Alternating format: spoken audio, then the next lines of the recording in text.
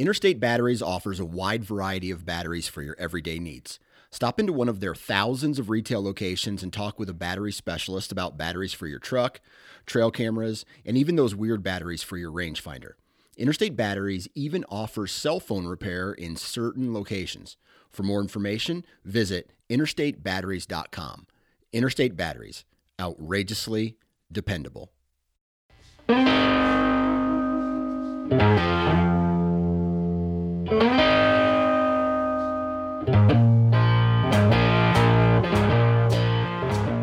Mic check 1, 2, ladies and gentlemen. Here we go again, another episode of the Hunting Gear Podcast. I'm your host, Dan Johnson, and today we're going to be talking with Jacob Coons from the Hunt Detail Podcast right here on the Sportsman's Empire Podcast Network. And this is the second installment of the ATA show review. And because I was unable to make it, I decided I wanted to talk with people who did have the ability to go to it. And Jacob was more than happy to come on and share his experiences at the ATA show. Now, what was I going to say? I was going to say it's a good episode, man. He goes into a detail, and the reason I brought Jacob on the network is because he is very detailed about hunting gear on his podcast on Hunt Detail, and so I felt it's a no-brainer to get him on and have this conversation today. You're going to hear him talk about saddle hunting, mobile hunting gear, a weird interaction that he had at the ATA show while at a booth space with, I guess, one company claiming that another company was infringing on their patent, and how that was handled and how he thought maybe it should be handled different. Either way is what it is. Listen to the podcast and you'll find out. But that's what's going on today. Short intro. I do want to send a huge shout out to the people over at Code Blue Scents. Their company is great. The people that work there are great, and I've had nothing but really good success with some of the products that I've decided to use this year, especially the rope-a-dope system, which is pretty crazy how well it worked in regards to getting deer to come investigate a big blue rope that hangs in the tree, in the woods or on a tree, mock scrape underneath of it. You put this preorbital gel on it, and every single deer on the farm in that area came to investigate that rope at some period of time, and the smell that's associated with it. Did they work up the scrape? Some did, some did not. But I am going to say that it's absolutely crazy how well that this worked as far as getting trail camera pictures of deer, getting inventory of some of the deer that were in the area. And it's got me brainstorming on how to use this in a hunting strategy type of in a hunting strategy way, where I'm going to be able to hopefully make a mock scrape within shooting distance, and all these deer will come to this like a magnet, and I'll have plenty of opportunities on the right access route, on the right wind direction, that will put me in position of a lot of deer every single hunt, especially in the timber, close to downwind of bedding, things or staging areas where you would traditionally find heavy sign. So if you're looking for the rope-a-dope system or a variety of different scent-related products, go check out codebluescents.com. Read up on all their products. If you do decide to purchase something, and when you're reading, make sure you focus on their quality control. That's a big thing with them. It's quality control of their product, of their scents. And so if you do decide to buy a product, enter the discount code NFC20 for 20% off. All right, let's get into today's ATA show review. It's the second installment of that. Enjoy. 3, 2, 1. All right, ladies and gentlemen, welcome to the second episode of the ATA review show that I was unfortunately unable to attend this year. Today, we're going to be talking with Jacob Coons. This was your first ATA show, correct? Yeah, it was a lot of fun, Dan. Thanks again for allowing me to represent Sportsman's Empire. Um, yeah, it was a good time. I mean, I've heard that ATA isn't what it used to be and that sort of thing. But honestly, Dan, if there were like, I don't know, 10 guys in a room talking bow hunting, and nerding out on gear, I'd probably pay to go to that too. So it was a lot of fun.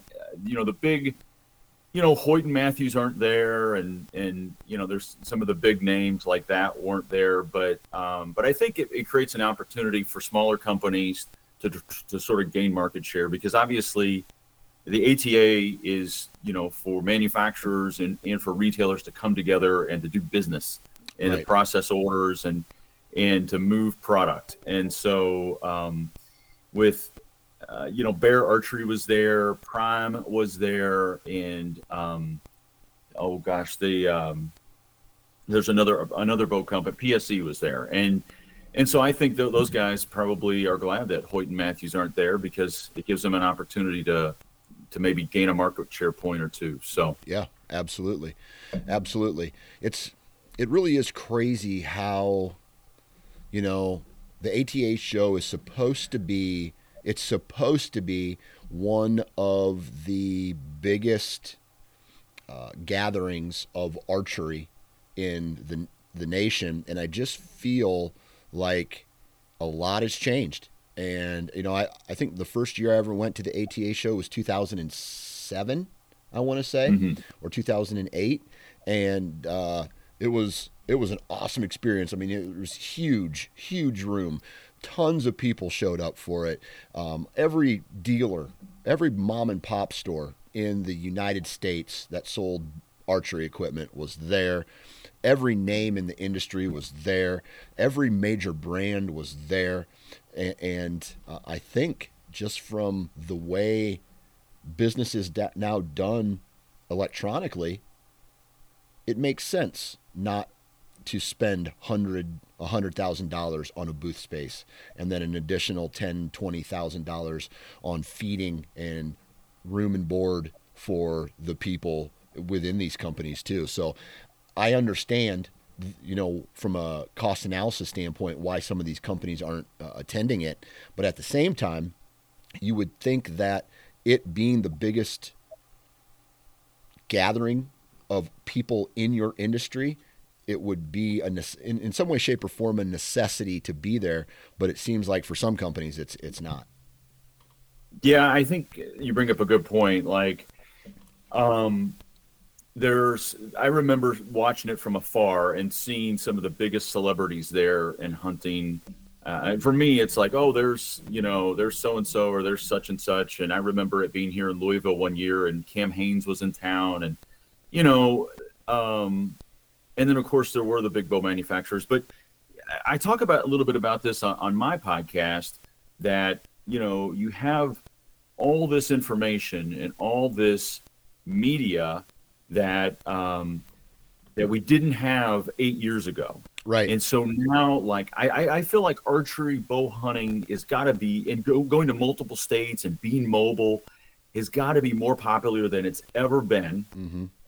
And then you have all of this new manufacturing that is available, whether it's these small shops making sticks and stands and platforms, or you have the 3D printing, where you have small companies making these components.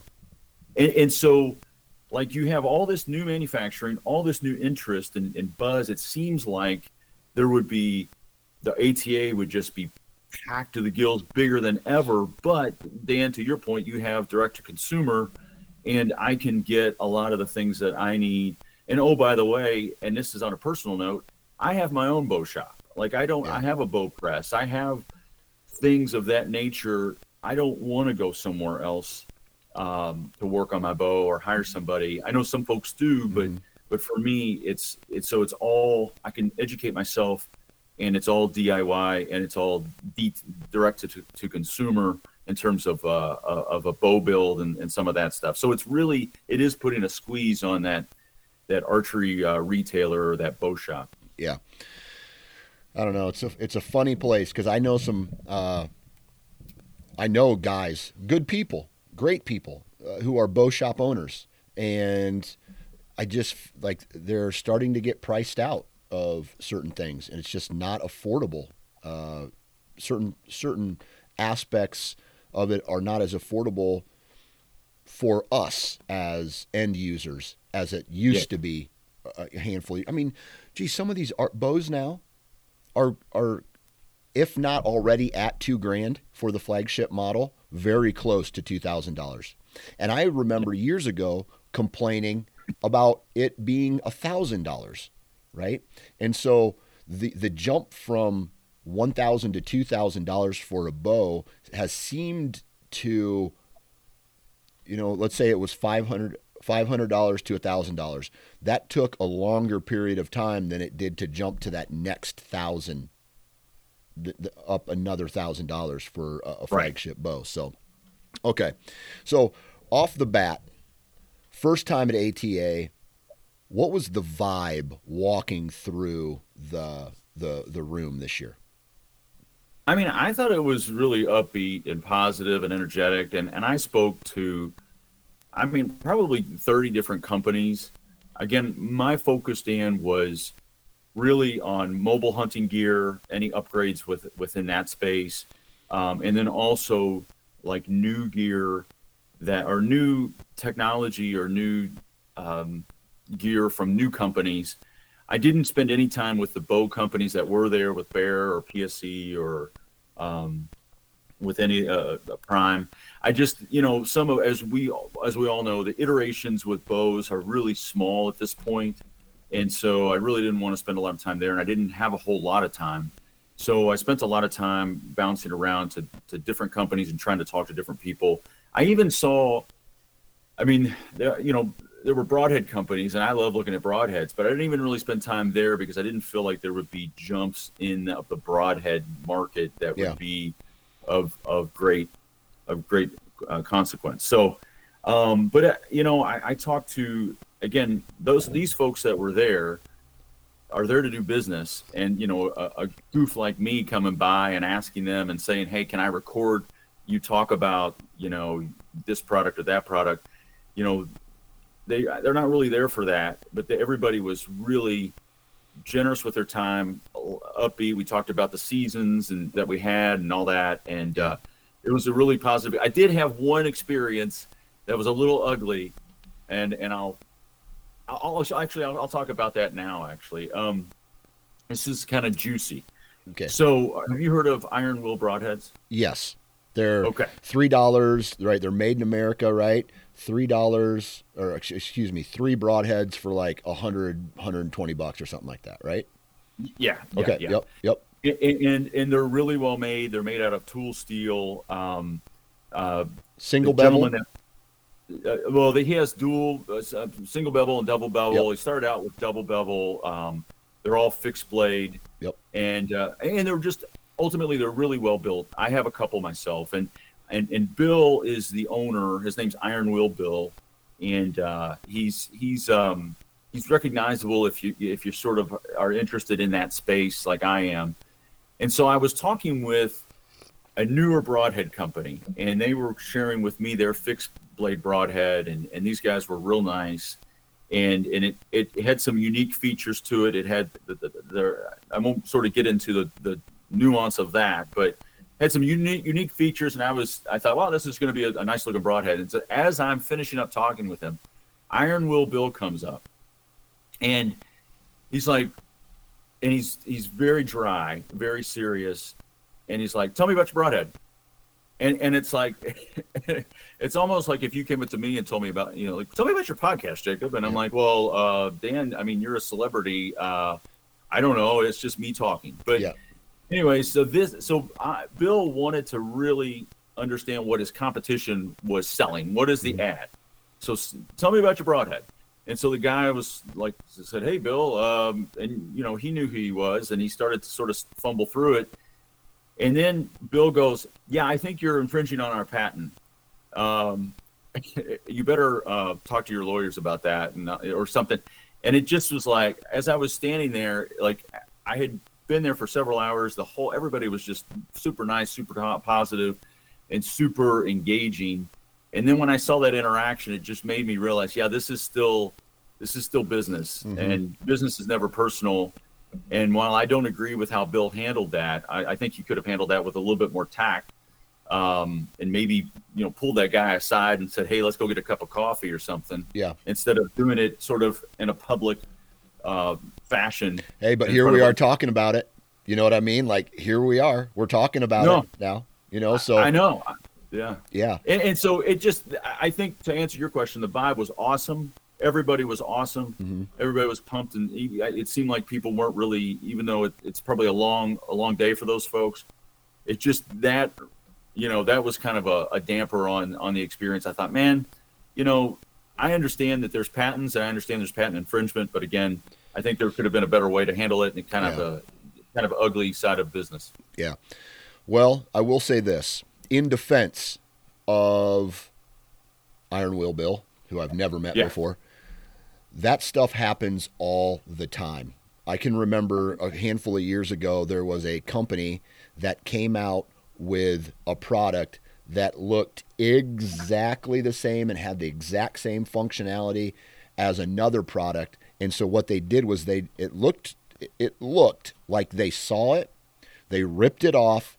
They now have this company has a SKU of it now, and it was like a bow hanger or something like that. I don't even remember the brands that were involved of this, but it was a big deal, and there was patent infringements on there, and lawyers had to be. I followed up with it from one of the guys that I know who works for one of those companies, and there was lawsuits, and they had to stop here's what happened. They didn't stop making it, but I think the result was that they got a percentage of if those products sold, they got a percentage of it until the patent was expired. So you can take it down, but they probably had all this inventory that they needed to sell of it. So instead of us saying, take it down, whatever, you can sell it, but we're getting our cut out of it. And so that, man, I've heard so many, and that's not just in the archery industry. That's everywhere. In every industry, people are trying to rip each other off. I mean, for a while there, one of the big issues at the ATA show was people from other countries coming, taking pictures of the product, and then going to China and ripping it off and selling it online somewhere. And so that was a huge, but how do you file a lawsuit with someone in a country where their country doesn't even care about what these people are doing, right? And so, oh, for sure, yeah. No, and on that same vein, Dan, like I've got a new product called Half Sneak. It's not going to be anything like Full Sneak. I promise you. But it's. That would be hilarious if a company came out with half sneak gear. Wow. No, I don't want to get punched in the mouth. So, no, one of the things that Bill was talking about was the shape of the dimensions of the point on the broadhead. Yeah. Which are the angles, but we don't have to get in the weeds on that. But you're absolutely right. Like if you're in business, you want to protect your patents. There's a lot of investment in that, and if that company, the new company, didn't do their research, then shame on them. So, or if they were trying to do something sneaky, shame on them. So I'm not saying Bill was wrong. I just thought it was like if he could have done it a little differently. I thought, but anyway. Yeah, I mean, and I know guys that have to, they deal with that so much, and they're so busy that they have to just be like, hey man, you're infringing on my patent. Just want to let you know, I'm gonna go back over and do my thing now. So yeah, it is what it is. So talk to me a little bit about the mobile game, right? Every year I hear buzz come out of the ATA show. It's like, oh my God, did you see this tree stand? It's a game changer. And I walk over to it and I touch it and I feel it and I go, and I just have this sigh come over me. Like, it's like, oh, dude, there's nothing special about this. Yeah. Ooh, it's a different platform design. Like, like I remember there for a while. Now it's in the saddle area. All that type of thing, all that innovation and stuff is going off in the mobile saddle hunting arena. But I can remember when it was in the hang-on area where it's like, ooh, ours is lighter, ours is different, ours is better, ours does this, theirs doesn't. And you go and you set them, and obviously there's a different look to them, but you set them right close to each other, and they do the same exact thing, right? And one might be 5 ounces lighter or 5 ounces or the cut of the platform might be different or the seat might be different, but it's still a hang-on tree stand, right? Yeah. And so talk to me a little bit about what you found as far as innovation, new technology in the saddle and mobile arena. So the big buzz was, last year Latitude came out with their carbon fiber climbing sticks, and I actually have a set of those, and that was a jump forward for me personally. Yeah. Because of, they were lighter, they didn't make metal noise, there's no moving parts, the attachment method was quick and quiet, it wasn't like buckles or anything like that. So there's always something like that. And so this year it was Trophy Line, and they came out with their Hyperlight sticks and platform. Now, the dynamic here is that it's made of a different compound called magnite. And sort of like, I assume that it's some composition of magnesium and some other alloy metals or something. But what's interesting is that Expedition Bow Company also has a bow that's made out of magnite. Okay. And so magnite apparently is stronger and lighter than aluminum and stronger than carbon. I think some of the issues with the concerns about carbon is, strength of it over time, or especially when you have, carbon sticks or whatever. And so magnite is also, it has less vibrancy, so it doesn't vibrate as much. So I grabbed those sticks and I clanked them together, and it was significantly duller. Yeah. It was more of a thud than a ringing sound like two aluminum sticks coming together. And obviously, if we're mobile hunters, we want to get, as close to where we think the deer are as possible, and the less noise, the better. So, I think that it was interesting. It came in third place in the new product innovation awards that ATA gives out. Mm-hmm. Because at the end of the day, it is just a set of metal sticks and a metal platform. And I did ask if it had any different temperature qualities, because with carbon, it's not necessarily cold to touch on a freezing day. So it could be nice to stand on a platform that's made of carbon, because it doesn't, freeze your feet off like aluminum does or steel does. Yeah. And unfortunately, there's no difference there apparently in terms of with magnite. But the sticks and the platform were well designed, pretty cool. They were relatively light, I suppose, for the fact that they were metal. But I think the marketplace will tell if that's a significant enough difference for them to move away from maybe B sticks or whatever other sticks they're using. What was the price point on those? Dan, I don't know. I don't remember, and I don't even know if they have established that yet. Gotcha. They're not even on the market yet. They're just, hey, here's what we're coming out with. Yeah, they might have. To be fair, they might have told me about the pricing. I was more interested in sort of the technology and some of the differences than the actual price. But like a lot of companies will, as you know, will announce these big things, but they're not going to have them available to purchase for 3 or 4 months. Mm-hmm. And so Trophy Line was one of the one of the big buzzers there.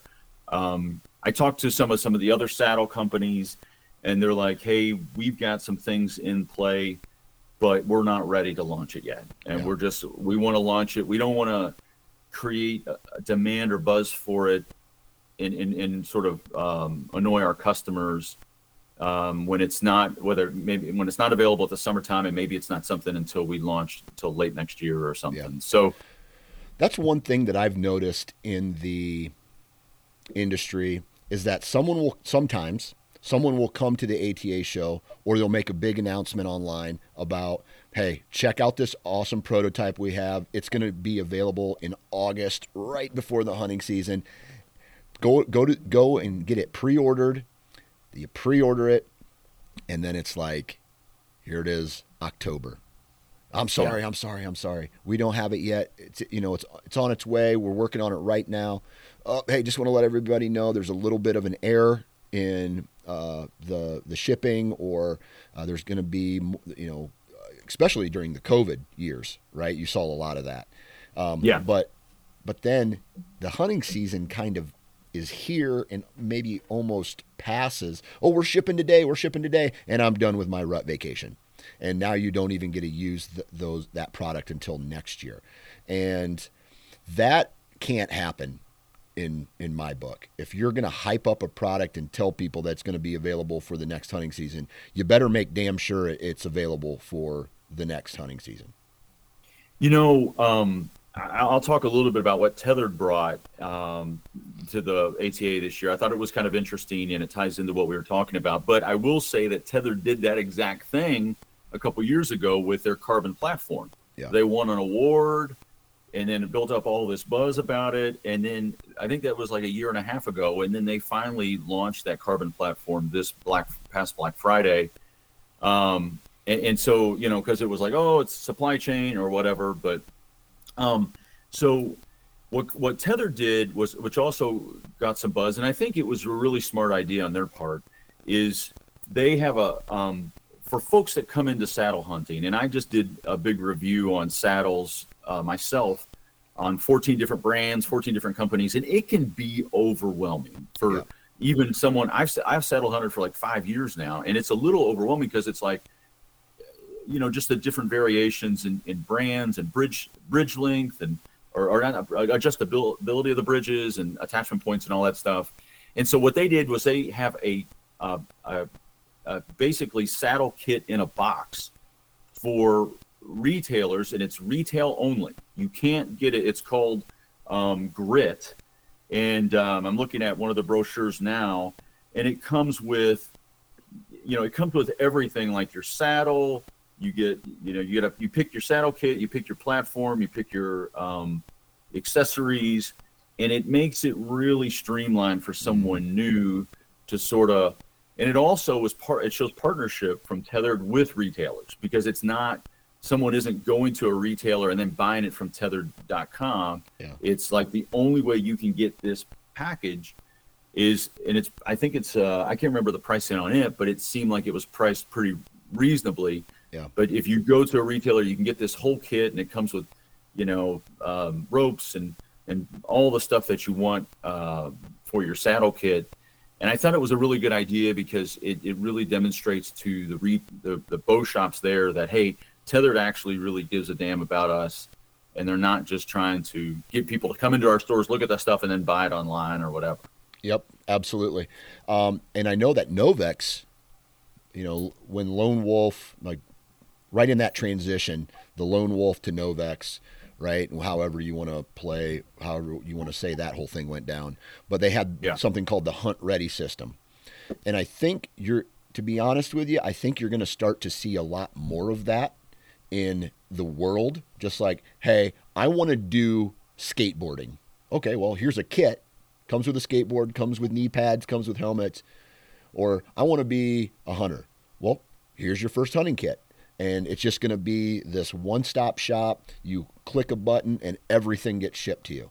Whether that's boots, camo, tell me your size and I'll send you something. Or, the tree stand kit as well, the Hunt Ready system like Novex has. So I feel like you're going to see a lot more of that. I think you're right. And I think, folks like you and I or other guys that really nerd out on stuff and get really nuanced with it, we're at the very far end of the spectrum. And in the other side of that, in the middle of that bell-shaped curve is a bunch of other folks that just are interested in it and want to get into it, but they don't know where to start. So right. I think you're right. Right. Any other cool, innovative products in the saddle or mobile game? I think with, I think there was one product, and I've seen some people talk about it after I did a thing on them. There's a new company called Tree Sticks, and the sticks are carbon fiber, and the steps, I believe, are also carbon fiber. And I'm actually looking at one of the brochures right now. They clip together really nicely, so it's not like a bunch of sticks sort of like strapped together with some sort of buckle strap or night eyes strap or whatever. So they clip together nicely. And what the guy did was, if you think about the bottom step of your stick, so these are carbon fiber and they're hollow, and he built in aiders that retract and come out of the bottom step. Yep. And it looks super clean.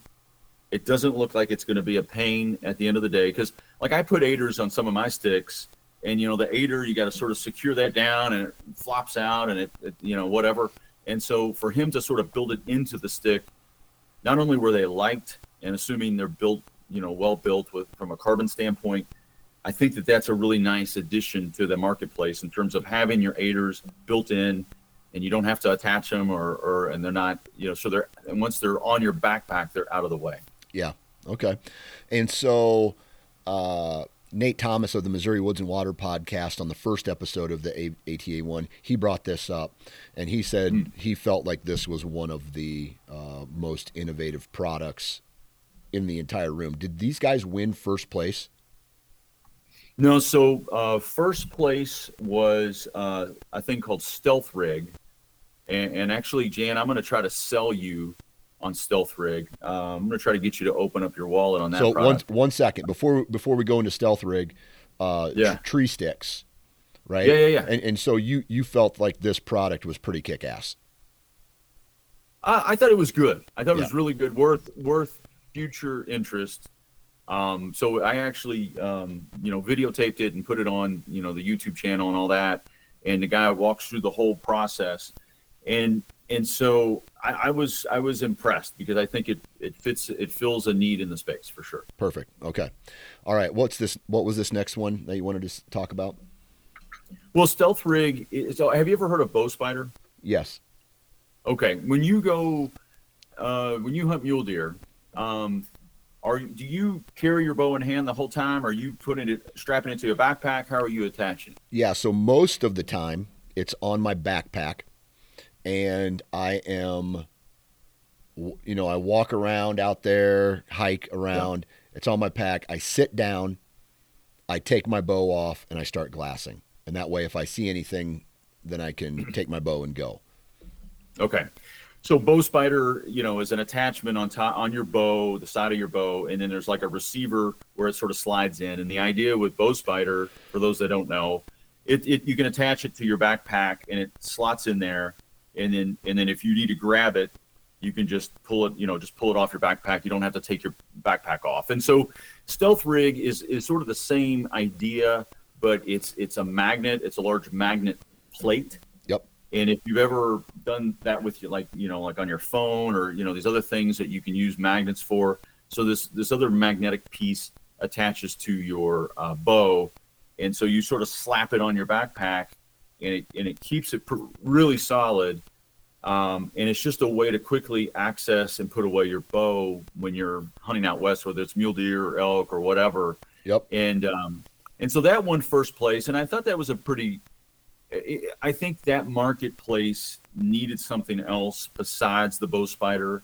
And so I think, there was good reason for that to win, because it is using magnets instead of sort of a plastic male and female component setup. Did you mess around with that at all? Did you play around with that? A little bit, a little bit. I felt like I just from a magnet standpoint, I wanted to see if it would, how well it would hold, and it held pretty good. So here's the issue I have with magnets. Yeah. Great. I have magnets on my bino case, my bino harness. I have magnets on some of the backpacks that I use to where the flap comes down and it sticks down. Yeah. But the issue that I have with a male, I don't know, is it a male female or is it just two flat ends that magnet together? Okay. Two flat. So when, depending on, in order for a magnet to hold something, it's got to be a strong magnet, right? If it's too strong, the vibration could pull that off. What I've had go wrong in the past with working with magnets has been it takes me a good, to get the magnet off. And, not too terribly hard, but enough that I can't easily do it if I'm already within range of a bedded deer, let's say, right? It just takes a lot of, and then you have to mess it around. Did you feel like there might be some of that with this product? I didn't evaluate it in that way because you're right. Especially if you have it over your back and you're torquing your shoulder a weird way. And then the other piece of that, Dan, is the clapping back on, the cling, the smack of those two things coming together. I mean, people have talked about bino harnesses that make a sound when they're in range of elk or mule deer, and that alerts. So, I mean, I didn't try it in that way. So you're absolutely right. I think there's an opportunity there for folks to maybe check it out if that is ever at a retail store or at some hunting show or something. Yeah. But yeah. Okay. All right. What else?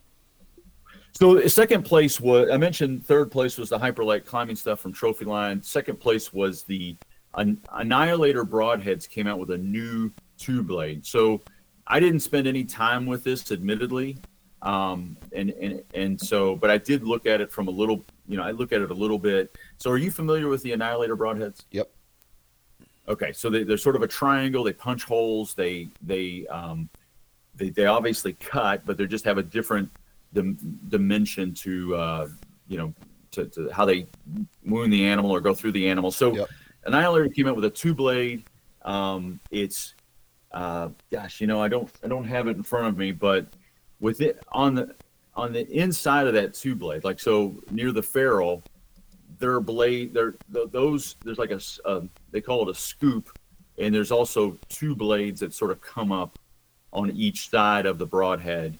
So in some ways, you almost have a six-bladed broadhead with two edges, two wide edges, and then like two little blades on each side.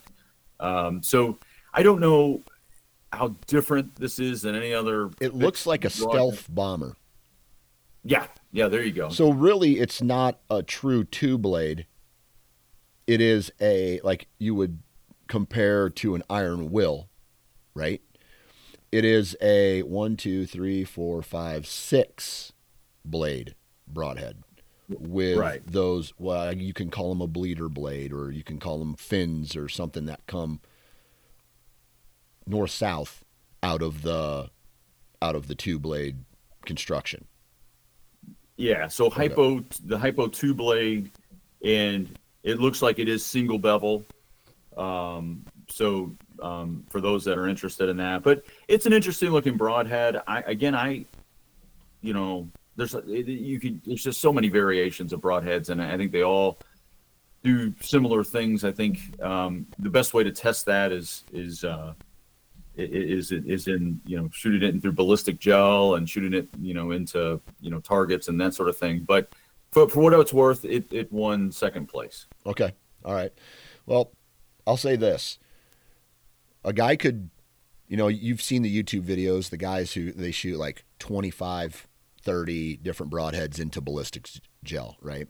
And then they do some kind of analysis on that data, and they come out with, here's one that was the most penetrative, here's one that was the sharpest blades, blah, blah, blah, blah, blah. And it could be someone's full-time job just doing that all year round if someone was willing to pay him, because every year new heads come out and they kind of all do the same thing, man. They all kill deer, right? And so I feel like of all the products that are on the market, broadheads are a preference product where I like this, right? Now, I'm a huge fan of Wasp broadheads. I'm confident in their performance. I like how they're constructed, liked how they're made, but I've never compared them to any other broadhead because of some kind of data that has been out there. Does that make sense? What I'm trying to get at? It does. Yeah. I mean, for me, like you said, personal preference. Like I shot deer with iron wills and wasps, and I went to a mechanical this year, and I just because of blood trails. Like I just wanted different blood trails. But the other piece of it is like that tools, those broadheads that are made out of tool steel.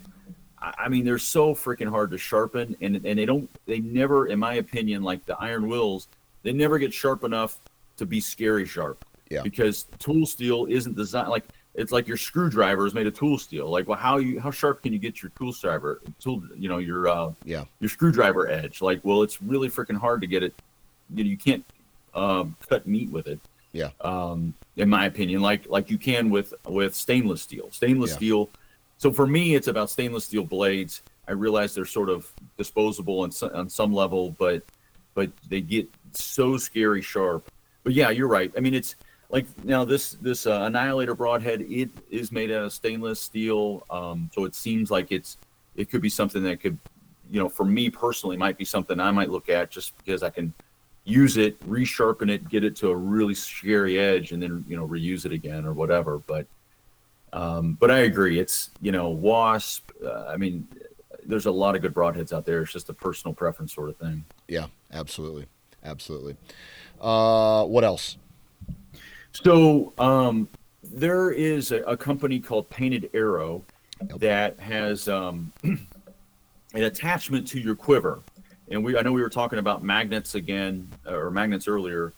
And the idea is that it's a magnet that's powerful enough to keep your phone on your bow as you shoot your bow to film your hunt, and or to film your shot actually, or whatever.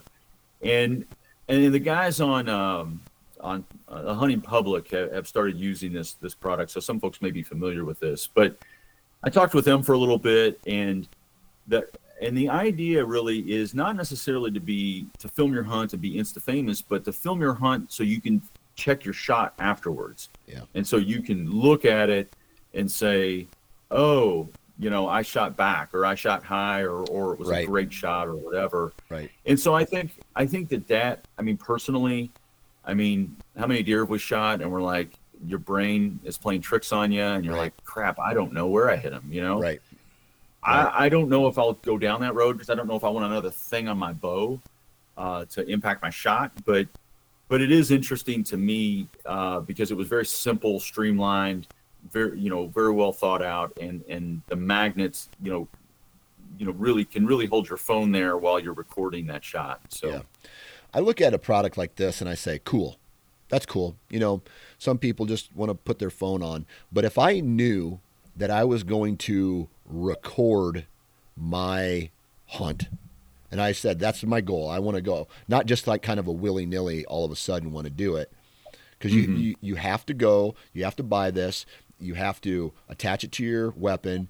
Because I'm looking at pictures right now. It looks like it can mount to crossbows and compounds and guns as well. And so I look at that and I say, why don't I just go get a camera for that? Right. And I know that the attachments are, I'm looking at price points here anywhere from $50 to $75, it looks like, for this product. But if I really wanted to film my hunts, I feel like I would just go straight to some kind of action cam that's out there. What's the main one that people attach to their guns? GoPro. Either a GoPro, or there's one industry specific that attaches to your bow riser, and it's kind of the Tacticam. Tacticam. That's what I'm thinking. Yeah. I'd probably just go out and get a Tacticam. You know what I mean?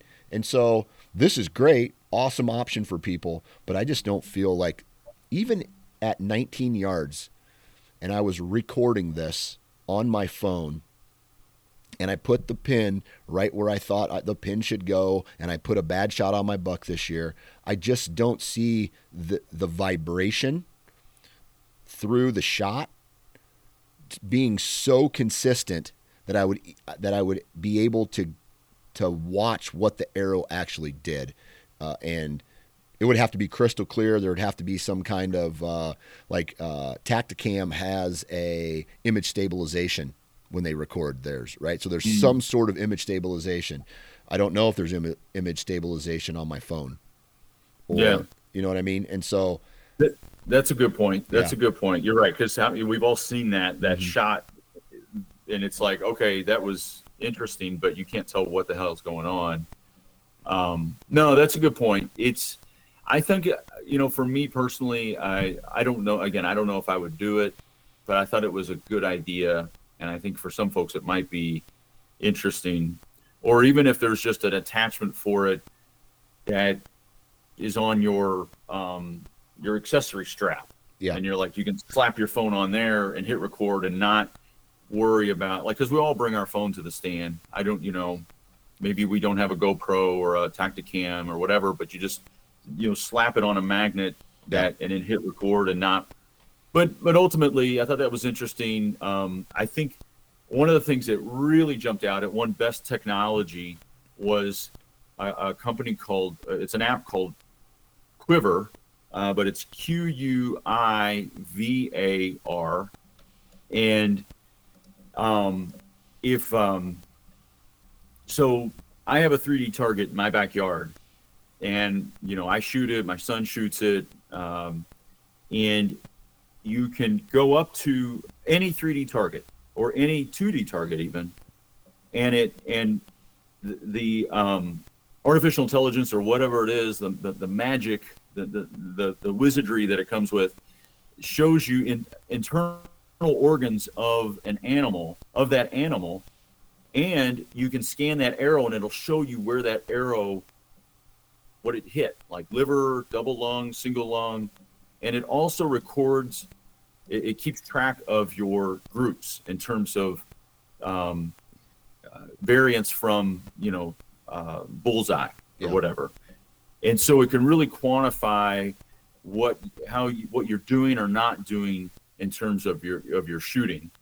And so I thought that was a really neat app, because even as I work with my kids on shot selection, we can look at it and say, okay, well, it looked like a decent shot, but you actually hit a little far back. That would have been a gut shot, and that would have been that sort of thing. So I thought that's something that I'm kind of surprised I hadn't thought of, or someone else hadn't thought of already. Yeah, because they have thought of this, and it is, so I'm assuming that you pick. Training and shot I'm looking at a video right now. I'm going to fast forward through some of it here. In a simple, easy to use app.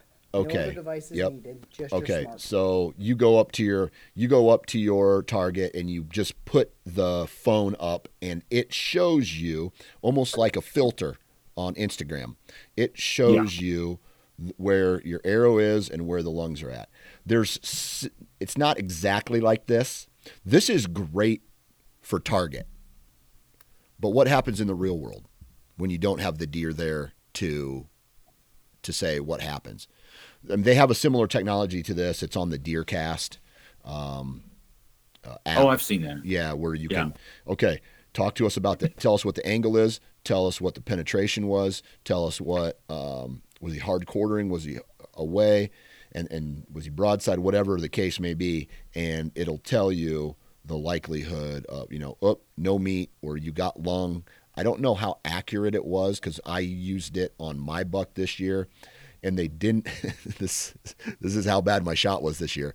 They didn't have an option for where my arrow went, so that's how bad of a shot I put on the deer was this year. So I'm always skeptical of things like this. Well, I mean, this is a little bit different than the deer cast thing, Yeah, though, it is. Dan, because it is. This is something that you're doing in your backyard, and it's helping you get a sense of what. And I just when I experienced it, I thought it was really well done, and I could see, like, if I'm hunting different game, like I understand that on a black bear, that's its vitals are up more forward, and I talked to these guys about that, and they're like, yes, absolutely, and this accounts for that.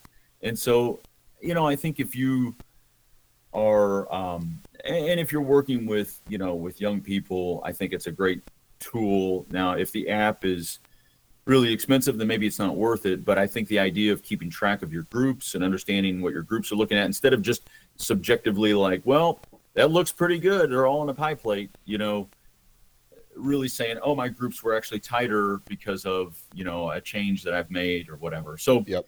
That was an app that won best new technology at the ATA. Yeah, that's pretty cool, and it's true technology, right? I mean, it's an app for your phone. So yeah. Anything else? Well, there was Garmin came out with something.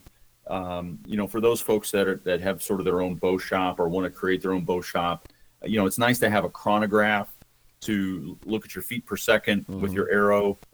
This chronograph that Garmin has come out with is almost like the size of a GoPro, and it's if you compare that to other chronographs in the shooting space or the archery space, they're much bigger, and they require more like lighting and different that sort of things. Yep. Yeah. More room. This is something you could put in your pocket, and it works for both gun and bow. And I thought that was a really neat technology. Now that's $600, so you have to really be a serious shooter and really interested in some of those numbers if you're going to invest in that device. But it's the Garmin Zero C1 Pro chronograph. Yep. And that came out a couple months ago. It wasn't brand new at the ATA, so some folks have maybe heard about that. But I thought that was something that's going to disrupt that space. It's going to probably 100%. take over that space. It's going to take it over. Like you nailed it. This thing fits in your pocket and does the exact same thing that the regular chronograph does. That's the size of a television. It takes up about the same space as a computer monitor. Plus, you have to have it on stilts, right? Or another tripod. This right here looks like you just take it out of your pocket, you set it up, turn it on, pop, shoot it. That's keeps pretty track. sweet. Yeah, it keeps track. It keeps track. It has an app that comes with it. That app, you can look at your shots, previous groups from months ago, weeks ago, whatever. So if you are really need to spend $600, this might be a good way to spend it. Yeah, I think this would be a cool purchase just to have. For me, maybe not so much because I'm so heavily focused on archery, but if you're a gun nut and you shoot archery, this would be a pretty sweet gift to get.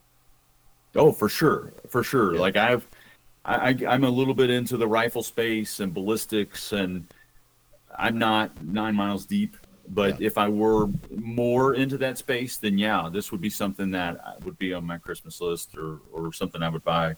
Yeah. For my setup. Absolutely. That's a pretty sweet one. What else? I'm looking at my list here. There were some other things. There was this will be the last one. There was a company they have a weird name. It's called Nilchi, Nilchi. I don't even know if they have they do have a website, nilchi.com, Nilchi. And this could apply for really anybody. Their motto is hunt the wind. And so we all have these little puffer bottles, or I use milkweed to understand, what the wind and thermals are doing. This little Nilchi squeeze bottle thing is about the size of a quarter. It's sort of like a little inflated quarter-size balloon. It's filled with some powder, and I think the powder is something they've come up with that's a little different than what you get in your other, squeeze bottles from Walmart.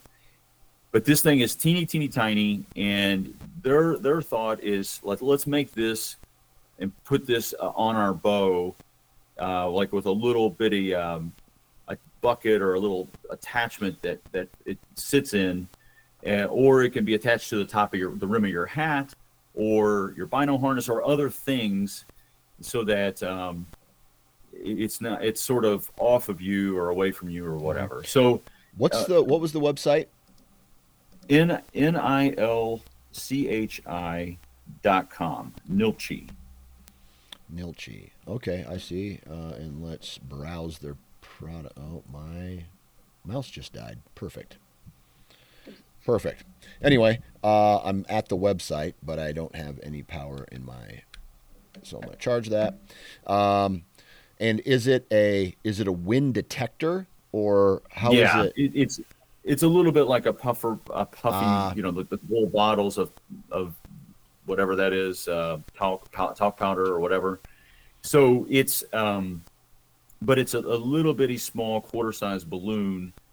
And when we were demonstrating it, I thought it was really interesting and effective. And then the attachment method to, like, he had it on his hat, or you can put it. He had a couple of them on his bow at different spots, and it was just sort of there. But like, I think I constantly am putting my milkweed in a pocket, and so I got to dig it out of a pocket, or the puffer bottle somewhere, and I got to dig for it. And I thought it was a neat idea.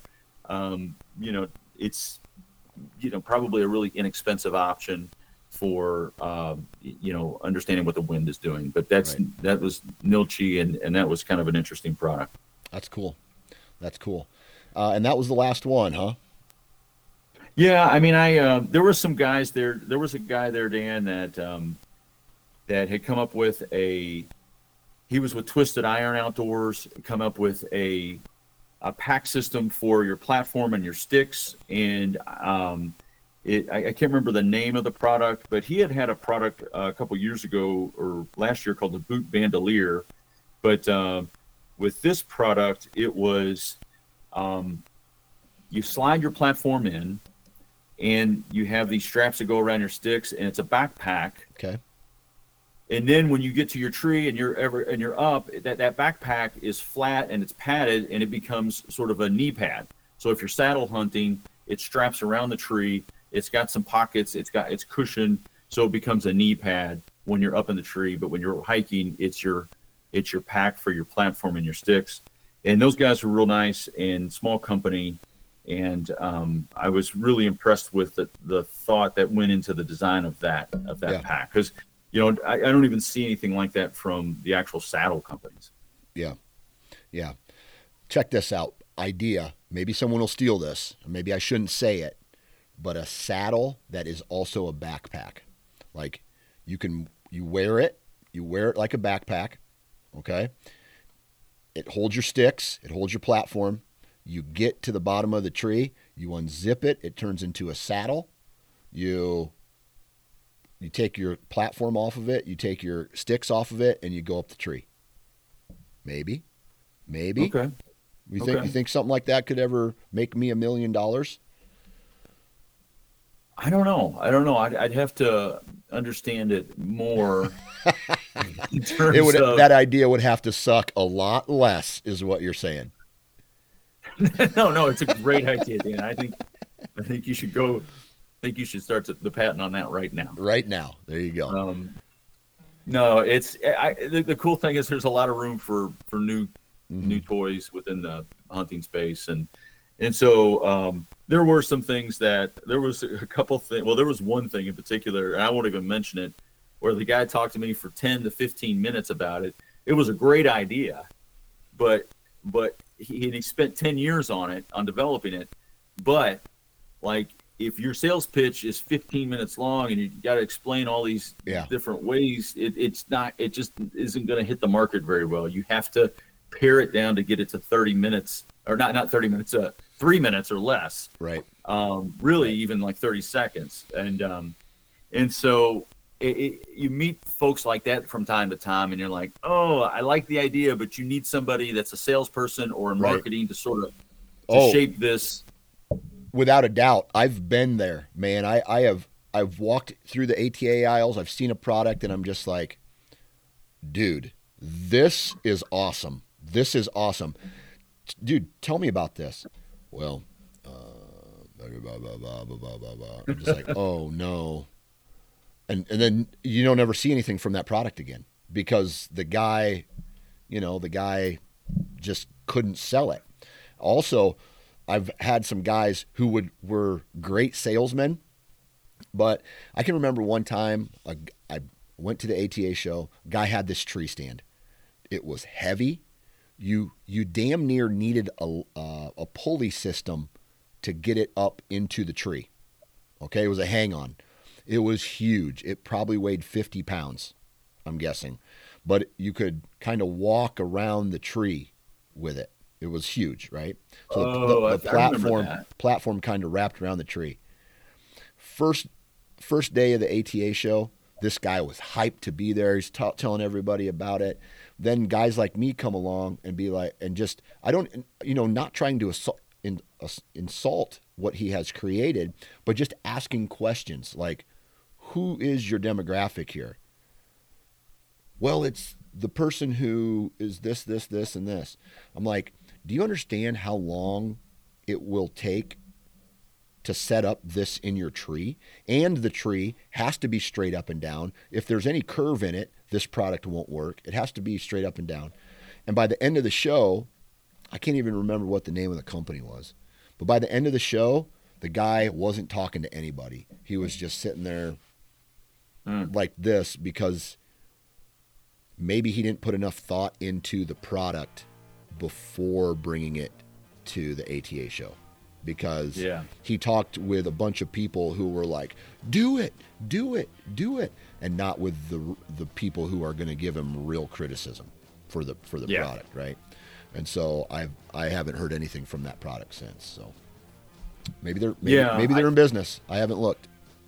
You sort of hate that because people spend a lot of time, energy, and money not only to be there, but just Hey, they took a shot. They took a shot. Yeah. So. Well, hey, man, I really appreciate you taking time out of your day to hop on and update us on the ATA show. Really appreciate the thoughtfulness that went into all of the products that you took a look at. And, man, we'll talk to you when we talk to you.